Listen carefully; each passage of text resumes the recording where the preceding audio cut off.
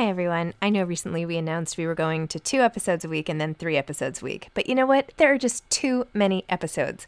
So we are going back to 5 episodes a week. Still a reduction from 7, but there were just too many interviews scheduled, and I didn't want to make all the authors wait for too long. So I hope you can keep up with me. Listen to 1 a week as you're on your way to work or on your way home or putting your kids to bed or whatever it is you're doing. Moms Don't Have Time to Read Books, now 5 times a week. Hiring for your small business? If you're not looking for professionals on LinkedIn, you're looking in the wrong place. That's like looking for your car keys in a fish tank. LinkedIn helps you hire professionals you can't find anywhere else, even those who aren't actively searching for a new job but might be open to the perfect role. In a given month, over 70% of LinkedIn users don't even visit other leading job sites. So start looking in the right place. With LinkedIn, you can hire professionals like a professional. Post your free job on linkedin.com/people today. This Mother's Day, celebrate the extraordinary women in your life with a heartfelt gift from Blue Nile. Whether it's for your mom, a mother figure, or yourself as a mom, find that perfect piece to express your love and appreciation. Explore Blue Nile's exquisite pearls and mesmerizing gemstones that she's sure to love. Enjoy fast shipping options like guaranteed free shipping and returns. Make this Mother's Day unforgettable with a piece from Blue Nile. Right now, get up to 50% off at BlueNile.com. That's BlueNile.com. Hey, Dave. Yeah, Randy. Since we founded Bombas, we've always said our socks, underwear, and T-shirts are super soft. Any new ideas? Maybe sublimely soft. Or disgustingly cozy. Wait, what? I got it. Bombas. Absurdly comfortable essentials for yourself and for those facing homelessness. Because one purchased equals one donated. Wow, did we just write an ad? Yes. Bombas. Big comfort for everyone. Go to bombas.com/ACAST and use code ACAST for 20% off your first purchase. Hi, I'm Zibby Owens, and you're listening to the award-winning podcast, Moms Don't Have Time to Read Books. If you like this podcast, you will love my new anthology called Moms Don't Have Time to Have Kids. Check it out, and you'll hear from 49 authors about all sorts of things moms don't have time to do. All the authors have been on this podcast. Also, check out my TikTok, @WithZibbyandTracy, my other podcast, Sex Talk with Zibby and Tracy. Check out Moms Don't Have Time to Write on Medium. And of course, my new publishing company called Zibby Books. And now back to our daily author interview site and a quick hello from some of my kids. Hi. Hi. Hello. Enjoy the show. Happy New Year, everyone. I hope you all had a great break. I wanted to let you know about something that I've been talking a lot about on social media @Zibby Owens, which is the hashtag 22 in 22 challenge. We are at Zibby Books, we are encouraging everybody, like all of you, to visit 22 bookstores in 2022. And we're going to provide a whole series of incentives for every 5 visits, and you'll be entered to win a $500 shopping spree, and you'll get fun things like bookmarks and all the rest. Plus, you'll be part of a great community of people all helping support bookstores, authors, and more. We're really, really excited about it. If you want to join, sign up. You just go to 22in22.net. That's 22in22.net and click I'm in and put your information. And then every time you go to a bookstore, you just quickly go back on the site and click log a bookstore visit. And then we'll be keeping track and we'll be following up with all of your different achievements and awards and everything. So please sign up, spread the word. 22 in 22, get your friends to join and start visiting bookstores, and it'll be really fun and exciting. So here's to a wonderful 2022. I'm so excited that you're listening to my podcast and doing all the fun things that I have been trying to bring into the world. So here we go, 2022. Hashtag 22 in 22. Xochitl Gonzalez is the author of OLGA Dies Dreaming, a novel. She received her MFA from the Iowa Writers Workshop, where she was an Iowa Arts Fellow and the recipient of the Michener Copernicus Fellowship for Fiction. By the way, her name is spelled Xochitl. An excellent Scrabble word. Not really, though, because it's a name. Never mind. Anyway, OLGA Dies Dreaming is her debut novel. Prior to writing, she wore many hats, including entrepreneur, wedding planner, fundraiser, and tarot card reader. She's a proud alumna of the New York City public school system and holds a BA in art history and visual art from Brown University. She lives in her hometown of Brooklyn with her dog, Hector Laveau. Welcome, Xochitl. Thank you so much for coming on Moms Don't Have Time to Read Books to discuss OLGA Dies Dreaming. Thank you so much for having me. I'm like very excited to chat about this. Like, especially, I think you're a native New Yorker also. Yes. I am a native New Yorker. Awesome. Yes. Why don't you tell listeners what Olga Dies Dreaming is about? Yeah. So Olga Dies Dreaming is a family saga set primarily in Brooklyn and secondarily, I'd say, in Puerto Rico. And it's set in 2017 in the months before and after Hurricane Maria. And it follows Olga Acevedo, who's a wedding planner to Manhattan's elite, and her brother, Prieto, who's a congressman representing Sunset Park in Queens. In reality, it'd be Nydia Velasquez's district. But anyway, like in real life, it would be Nydia's district. Not that we're trying to get rid of her or anything, but my fictional politician. And they were abandoned by their mother when they were young children.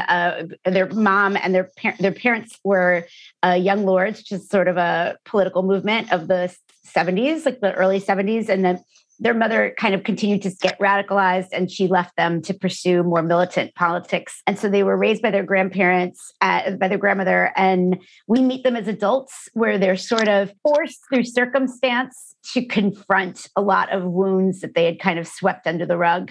And we're meeting them. I don't know. I kind of think of it as like a midlife coming of age novel in a funny way. Like, I think it's like, we think of a coming of age novel only being about kids, but it's actually, I think we all often meet middle-aged adults who have not healed. So this is sort of my way of looking at how like healing and forgiveness and sort of finding self-satisfaction can come at any stage in life. And that's the gist of it. And it does get political, and it involves natural disasters, and it involves gentrification. But at its heart, it's really a story about family and love, and lots of different kinds of love, like, familial love, romantic love. And, I always say it's really about resilience. So I think in the end, it touches on some dark stuff, but I think in the end, I think of it as a pretty feel good kind of book.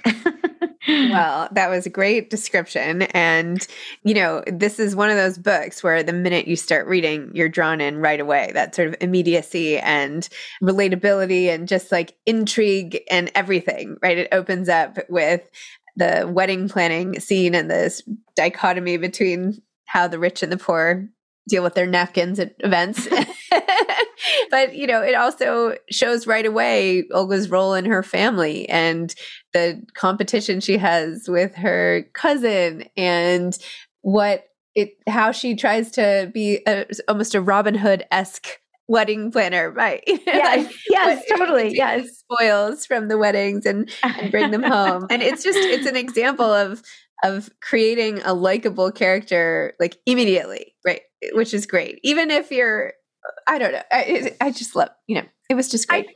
I think it's kind of fun to have like morally dubious but likable characters, because I do think, I don't know, we were just chatting before we started recording, even about like, one of the things that the pandemic has revealed is all of our weird, flawed logic. Like, yes. It's like, well, I won't go to this, but I was going to go to my parents' 50th wedding anniversary. Like, it's and I think we all sort of have weird logical patterns that I think this is exposed. Like, we used to try to pretend that we all think normally about everything. And I think like Olga is like, she just has this bizarre logic pattern that somehow you're like, you follow it. You're like, I think what you're doing might be wrong, but like, I follow where you're going with this. So like, you go along for the ride. And I had a lot of fun writing that. I always say that she's kind of like, if I'd never gone to therapy. That's actually like the best writing assignment ever. Write a character as if you'd never gone to therapy. You like in a world where you hadn't gotten help. That's great. I love that. Yeah. And you just like extrapolate like where you were at when you started therapy and like all of your worst traits and just like amplify them. I would be like stuck on a street corner, turning in circles, like not being able to make any decisions, or like going one way, changing my mind, going another way. I would literally be like in one place, changing my mind. Right. That's what I would. I would just be the pettiest person in the world. Like, I'd be like so competitive. I was like I was supposed to be like really an intriguing exercise. And actually it was a lot of fun. Like, when you're like, well, is she in a relationship? It's like, how could she be in a relationship? Like, you're like, it's like, it was a great way to like make choices about the character, I think, in a lot of ways. So it was a fun bizarre exercise. And then, it's hard because you have to be like, she goes through a lot in the book, and you have like, you kind of come to love these people, but you have to do mean things to them. And, it's like, and I think like that was like I think in the name of growth, it was like easier to do it's like, okay, but she could stand to become a better person, and maybe she's going to learn something from this. So like, it was that was my way of being mean to my own characters that I came to kind of really like. You're so funny. So take me back. So I know you're from New York. I know you went to Brown, where you were class president, as we were just chatting about, which is awesome. Tell me more. Tell me about your name. Tell me about like where your name comes from. What happened after college? Like I want to hear your whole backstory. I'm fascinated. My dad's side of the family is Mexican American, and he was very involved in like the kind of Chicano power movement. And my mom was very involved in the Socialist Worker Party and very politically motivated and militant around like independence for Puerto Rico and reparations for the women that had like sterilization experiments conducted on them there. Which by the way, was a giant part of how we came to actually have FDA approved birth control, were these experiments that were conducted in Puerto Rico. But that's an aside. So my parents were very militant and were kind of constantly traveling. And so when I was about 3, I went to live with my mom's parents in Brooklyn, in South Brooklyn. And, I just kind of like, I was always a good student. Like, I think I definitely was, I always was very, just that kind of came naturally to me. I was a big reader. Like I tell people, I was like, it's hard to imagine. The Brooklyn I grew up in was like cabs didn't go there. Like we didn't take cabs. Like, I mean, like we were very much like in this little pocket of a blue collar pocket of Brooklyn. And my grandparents would dump me in a library after school, like to like kill time until they were home, because that was like a safe space to be. And so I just kind of grew up reading. And then I went to an amazing high school. I just actually wrote about it for The Atlantic because we had like a great theater program. It was in Brooklyn, Edward R. Murrow High School. And I had a teacher that was like, you should try to go to Brown. Like, I think you would love it there. And I really had not thought about going. I wanted to go away. I wanted to get out of Brooklyn badly at that phase of my life. And then as soon as I got out, I was like, I want to go back. But, they were like, I think you would really like Brown. Like it's good, it's got a similar vibe. It's very artistic and all these things. And it was totally true. And then to be completely frank, like I think afterwards I studied fine art and art history. And afterwards, like my family just like was wonderful, like so proud of me, unprepared to like offer any kind of like advice. Like nobody in my family knew like how to get a job at a gallery or like, like no one really had like next steps. And I think at that younger age, I was just a little lost, I feel. And I think that was one of the things I had the chance to talk to Sandra Cisneros a couple of weeks ago for a book just interviewed festival. her. She's amazing. 2 days ago. I love her. She's amazing. And one of the things that I said to her is that I was like, I never knew what happened to Esperanza when she left Mango Street. And I would read it as I got older, and I would like cry because it was like, oh my God, so many hard things are going to happen to you and you're not going to know what to do, but you're going to have left. And that's the right thing to have done. And so I worked in a little art gallery. I got a job in advertising, like planning like this award show for advertising. I then started like, a creative director asked me to help with their wedding from an ad agency because like they just sort of thought I had like good vibes. And they didn't want to have the normal plaza wedding. And so like we ended up carving this like niche. My business partner and I, who's my best friend, but we ended up carving this niche where we did like luxury hipster weddings, right? Like, and that was like our thing. And we were very successful at it. I mean, but running a small business is very tough, especially like if you come from kind of I think a lot of Latina women, a lot of women of color, actually, like just generally, entrepreneurship provides you a lot of leeway, but often we're undercapitalized. So we did great, but then you're like surviving a recession, you're surviving like every little thing. Like I remember last year at the start of the pandemic, I remember just having like a fit of anxiety on behalf of all of my friends in events because I was like, oh my God, like just an entire industry is just iced out right now. And that is very much something that I did want to keep and capture in OLGA, actually, was this idea of like the hustle, you know what I mean? Like the hustle that kind of comes and also a little bit of like, I don't quite know what I'm doing. And sometimes you're like, and I don't quite know how I got here. Like 13 years later, I was like, I've been a wedding planner for 13 years. Like, it's like, how did this happen? And I felt this antsiness I'd call it like an intellectual antsiness. I mean, I went to Brown. I was kind of a nerd. I wrote like an honors thesis. I was like very like kind of academic. And I was also an artist, and I just had left all that behind. And so my grandmother, who had raised me, I was raised by both my grandparents, but my grandmother was my last living grandparent. She'd actually say I was raised by 3 of my grandparents because I'd spend summers with my grandmother in California and then winters in Brooklyn. And my last living grandparent died. And I was turning maybe a month before I turned 40. And we were supposed to go to Puerto Rico for my 40th. And then Maria happened, like, right. And so we couldn't take the trip. Like, it was like in between Irma and Maria. And I just was like, not even just what are you doing? And I had a really good friend pass away, maybe a year before that, at 38. Like, she was 38 when she passed away. And I think I was just sort of like, what are you doing? Like, do you know what I mean? Like, it's like, what are you doing? Like, it's like you're doing, sometimes I think when we do things really well, like people compliment you and they're like, you're doing such a great job. And like, but you therefore feel like, well, I can't not do this, if that makes sense. Like, and it's almost scarier to walk away from something that you're doing pretty well than it is to walk away from something you're doing mediocrely, right? And so really, I just was like, I'm going to just try to do this. And so, thank God my business partner is like one of my best friends. Like I stepped away from the business. We ended up selling it to the person that was doing the bulk of the wedding work at that point. Anyway, I got a day job. Like, I was like, I think it'll be easier to have a 9-to-5 job. Like, even a hard 9-to-5 job is easier than running your own business, just for creative space. And I went to Breadloaf as like a contributor. I started out in nonfiction, and then I like kind of found a writing group there, and I started working on fiction, and I decided to apply for my MFA because I got so much better in 10 days at Breadloaf. I was like, let me see what happened. And my thought was, I was like, let me just really, like, the original thought is, let me just go at night, get my MFA in New York.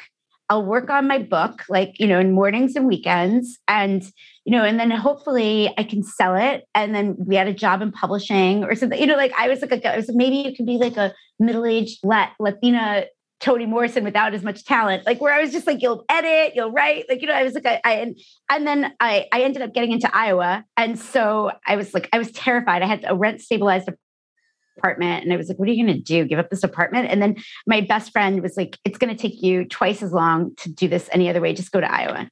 And so I walked into Iowa with like 200 pages of OLGA. I started OLGA the day I found out I got into Iowa, coincidentally. Like, I had the idea, like, just coincidentally. And this whole thing's been so weirdly blessed. And then I finished it my first semester. I polished it during my winter break. I did revisions. I went down to Puerto Rico and I did revisions there. And then it sold at the beginning of my second semester. So it was sort of this like very, like, it was really like a gamble that like absolutely paid off. And I don't have a day job now. Like, this is my job. I'm writing. So this is really lovely and amazing. And it was just like this like weird thing of finally listening to like the voice, you know what I mean? Like, and just, I don't know. I always think my grandmother is like such a happy ghost, because I feel like it was like, she was just like, go do this, do this, do this. Like, and it was kind of this beautiful thing. Millions of people have lost weight with personalized plans from Noom. Like Evan, who can't stand salads and still lost 50 pounds. Salads generally for most people are the easy button, right? For me, that wasn't an option. I never really was a salad guy. That's just not who I am. But Noom worked for me. Get your personalized plan today at Noom.com. Real Noom user compensated to provide their story. In 4 weeks, the typical Noom user can expect to lose 1 to 2 pounds per week. Individual results may vary. One size fits all seemed like a good idea for clothes. Nice dress. It's a t-shirt.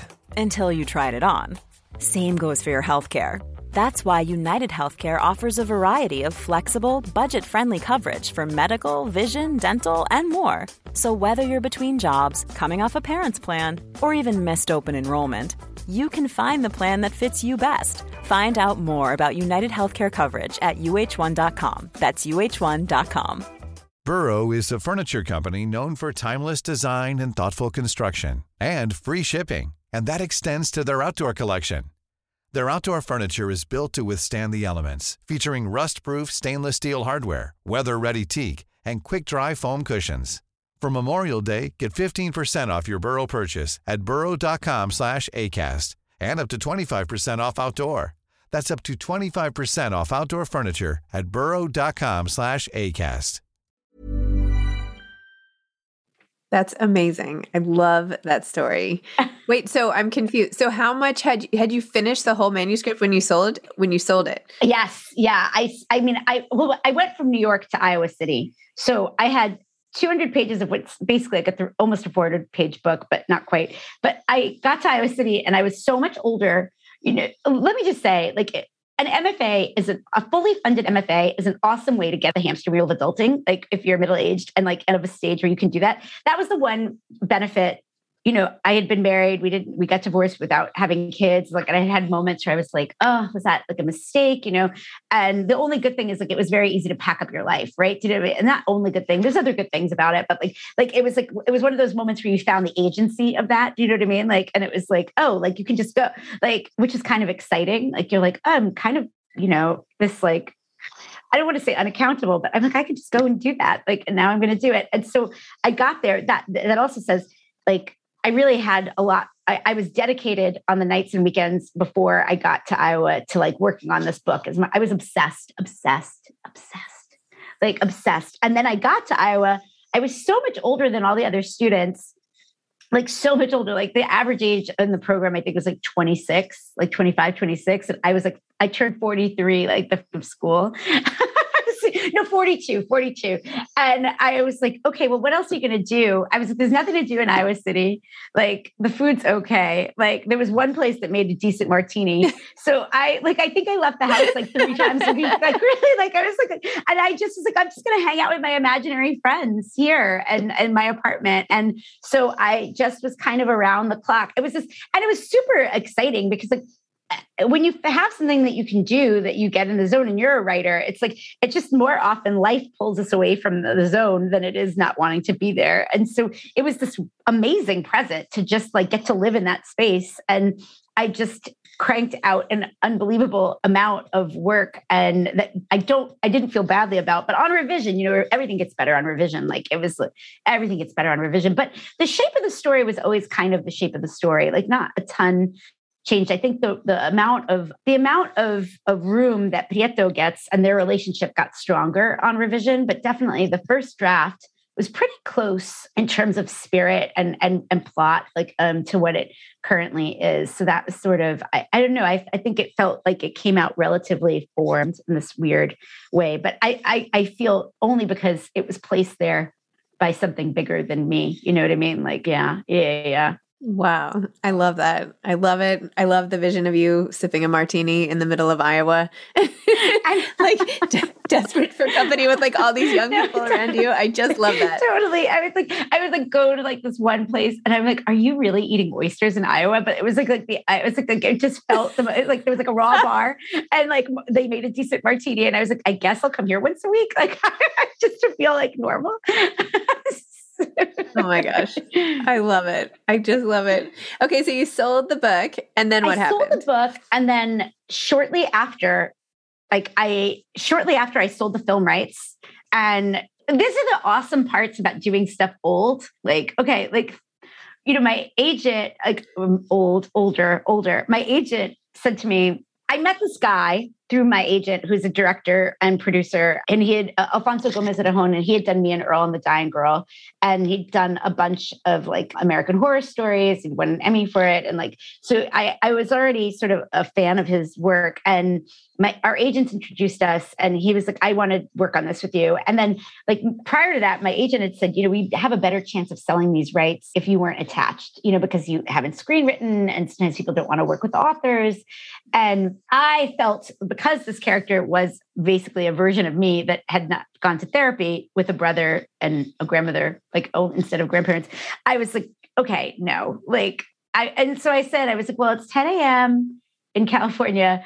If by 6 o'clock you can find me another middle-aged Nuyorican screenwriter to talk to, I'll consider stepping off. I was like, but I need to know who, I was like, because I'm also part Mexican American. I was like, it's not the same. It's very specific. What this world is very specific.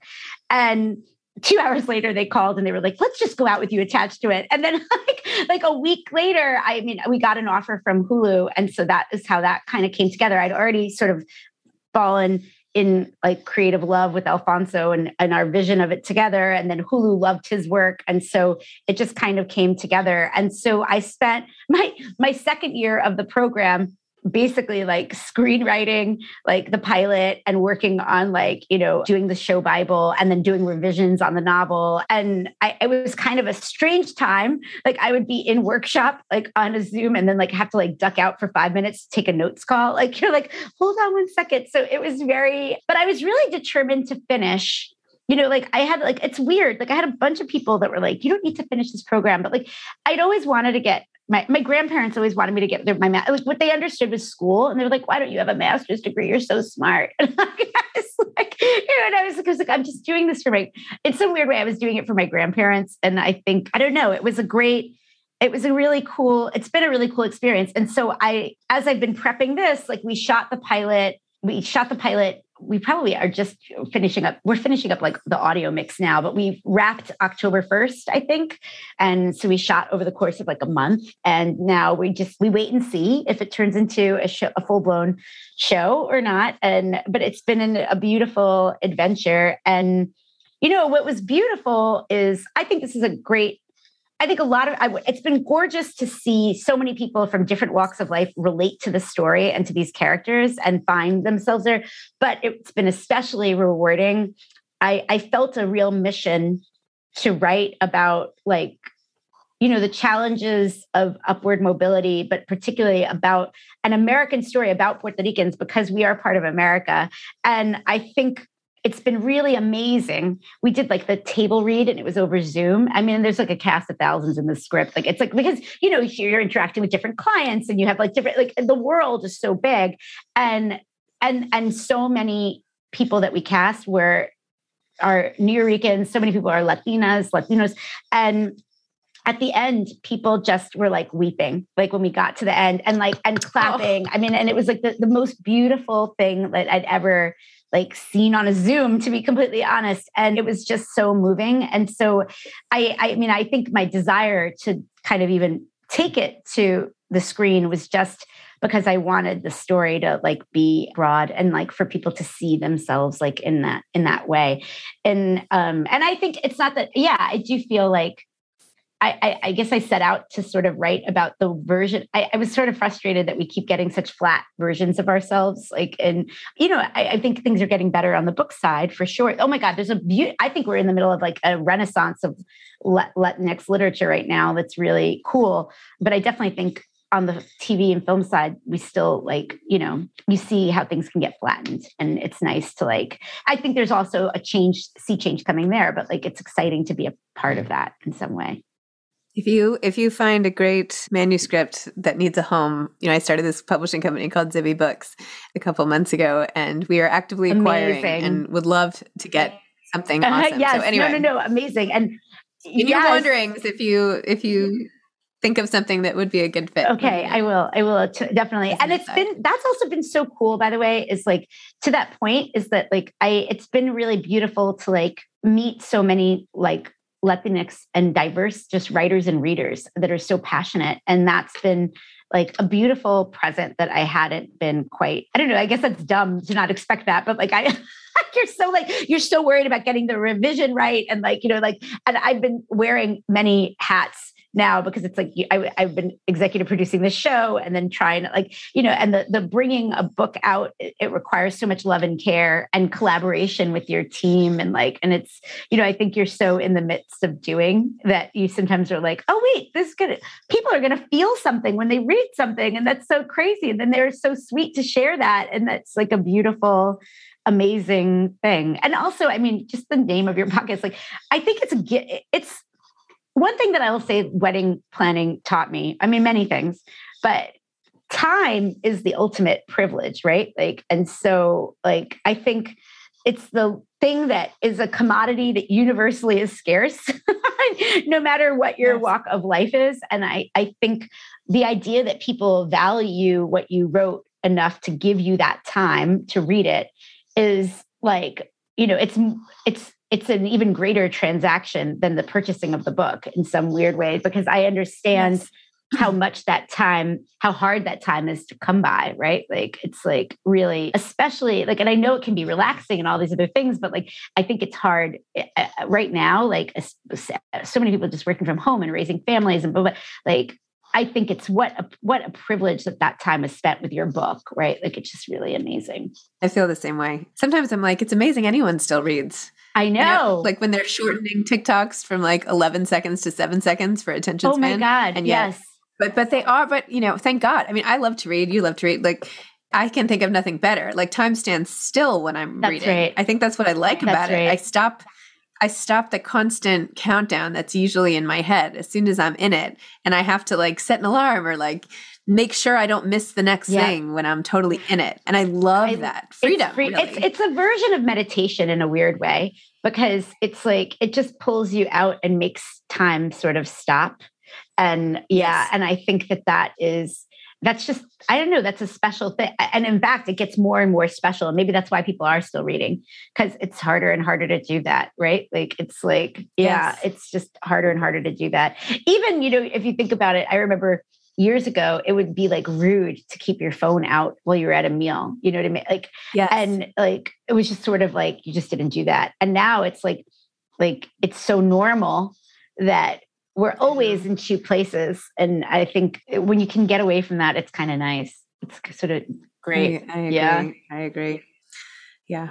Amazing. So now that this is your full-time job and you're working on your, you know, Hulu series and everything, are you going to do another novel or what's your plan? I'm in the midst of the second novel. I'm really excited about it, actually. And I'm really excited about it. It's definitely a different process. Like I think I romanticize now the writing of Olga because I had this unbridled time, like where you're not like pulled out of other things, but I'm very excited about it. And it's sort of a braided narrative that takes place. Part of it's a campus novel in the 90s, and part of it takes place in the New York art world and in the 80s. So time jumps a bit, and it's like really it's about like lineage and creative power and like whose stories are taught and whose stories aren't taught, and power dynamics amongst creative couples, which is something I'm just really interested in now. Yeah, it's going to be a cool one. I think I'm excited about it. It'll be super different from Olga,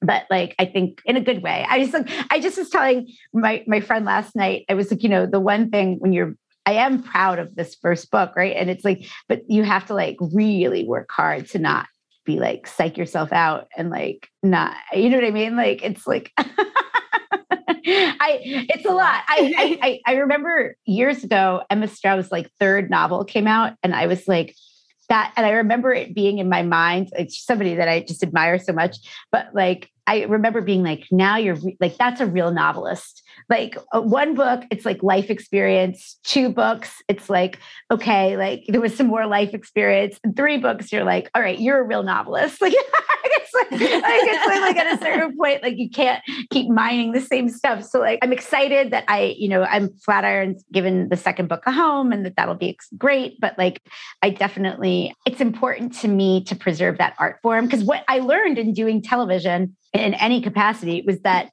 the beautiful part about it is my version is the one that's like between the cover, like, and so you can be a little more flat, you know, like, it's like, okay, that would be better for story, or like, yeah, let's make that guy his son instead of his brother, you know, like that'll look good, you know, just to, like for age diversity, like you can make, I don't even want to call them compromises, but different creative choices, because your pure version is the version between the book binding. And that's kind of nice. Wow. Well, I am so excited. You know, if I were to put my money on a book that's going to be successful in 2022, I'm choosing yours. Gosh, thank you so much.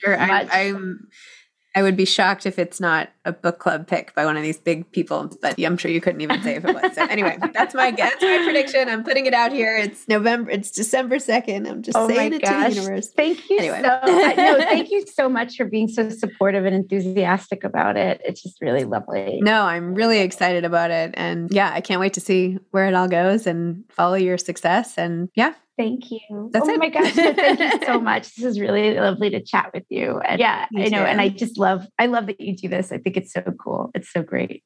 Oh my gosh. Well, and I have this publishing company. If you ever want to get more involved or anything, or I feel like you would bring such amazing energy to I don't know. Anyway, we should talk later. We should totally talk. It's so good. It's so good to meet you. Okay. You too. Thank you so much. All right. Bye. Have a great day. Okay. Bye. Thanks for listening to this episode of Moms Don't Have Time to Read Books. Don't forget to follow me on Instagram at Zibby Owens and at Moms Don't Have Time to Read Books. Also sign up for my newsletter at zibbyowens.com and sign up for my virtual book club and meet lots of authors on Zoom every other week. Thanks so much to Steve and Ryan at Texture Sound for the sound editing. And thank you to Morning Moon Productions for providing this fantastic intro and outro music.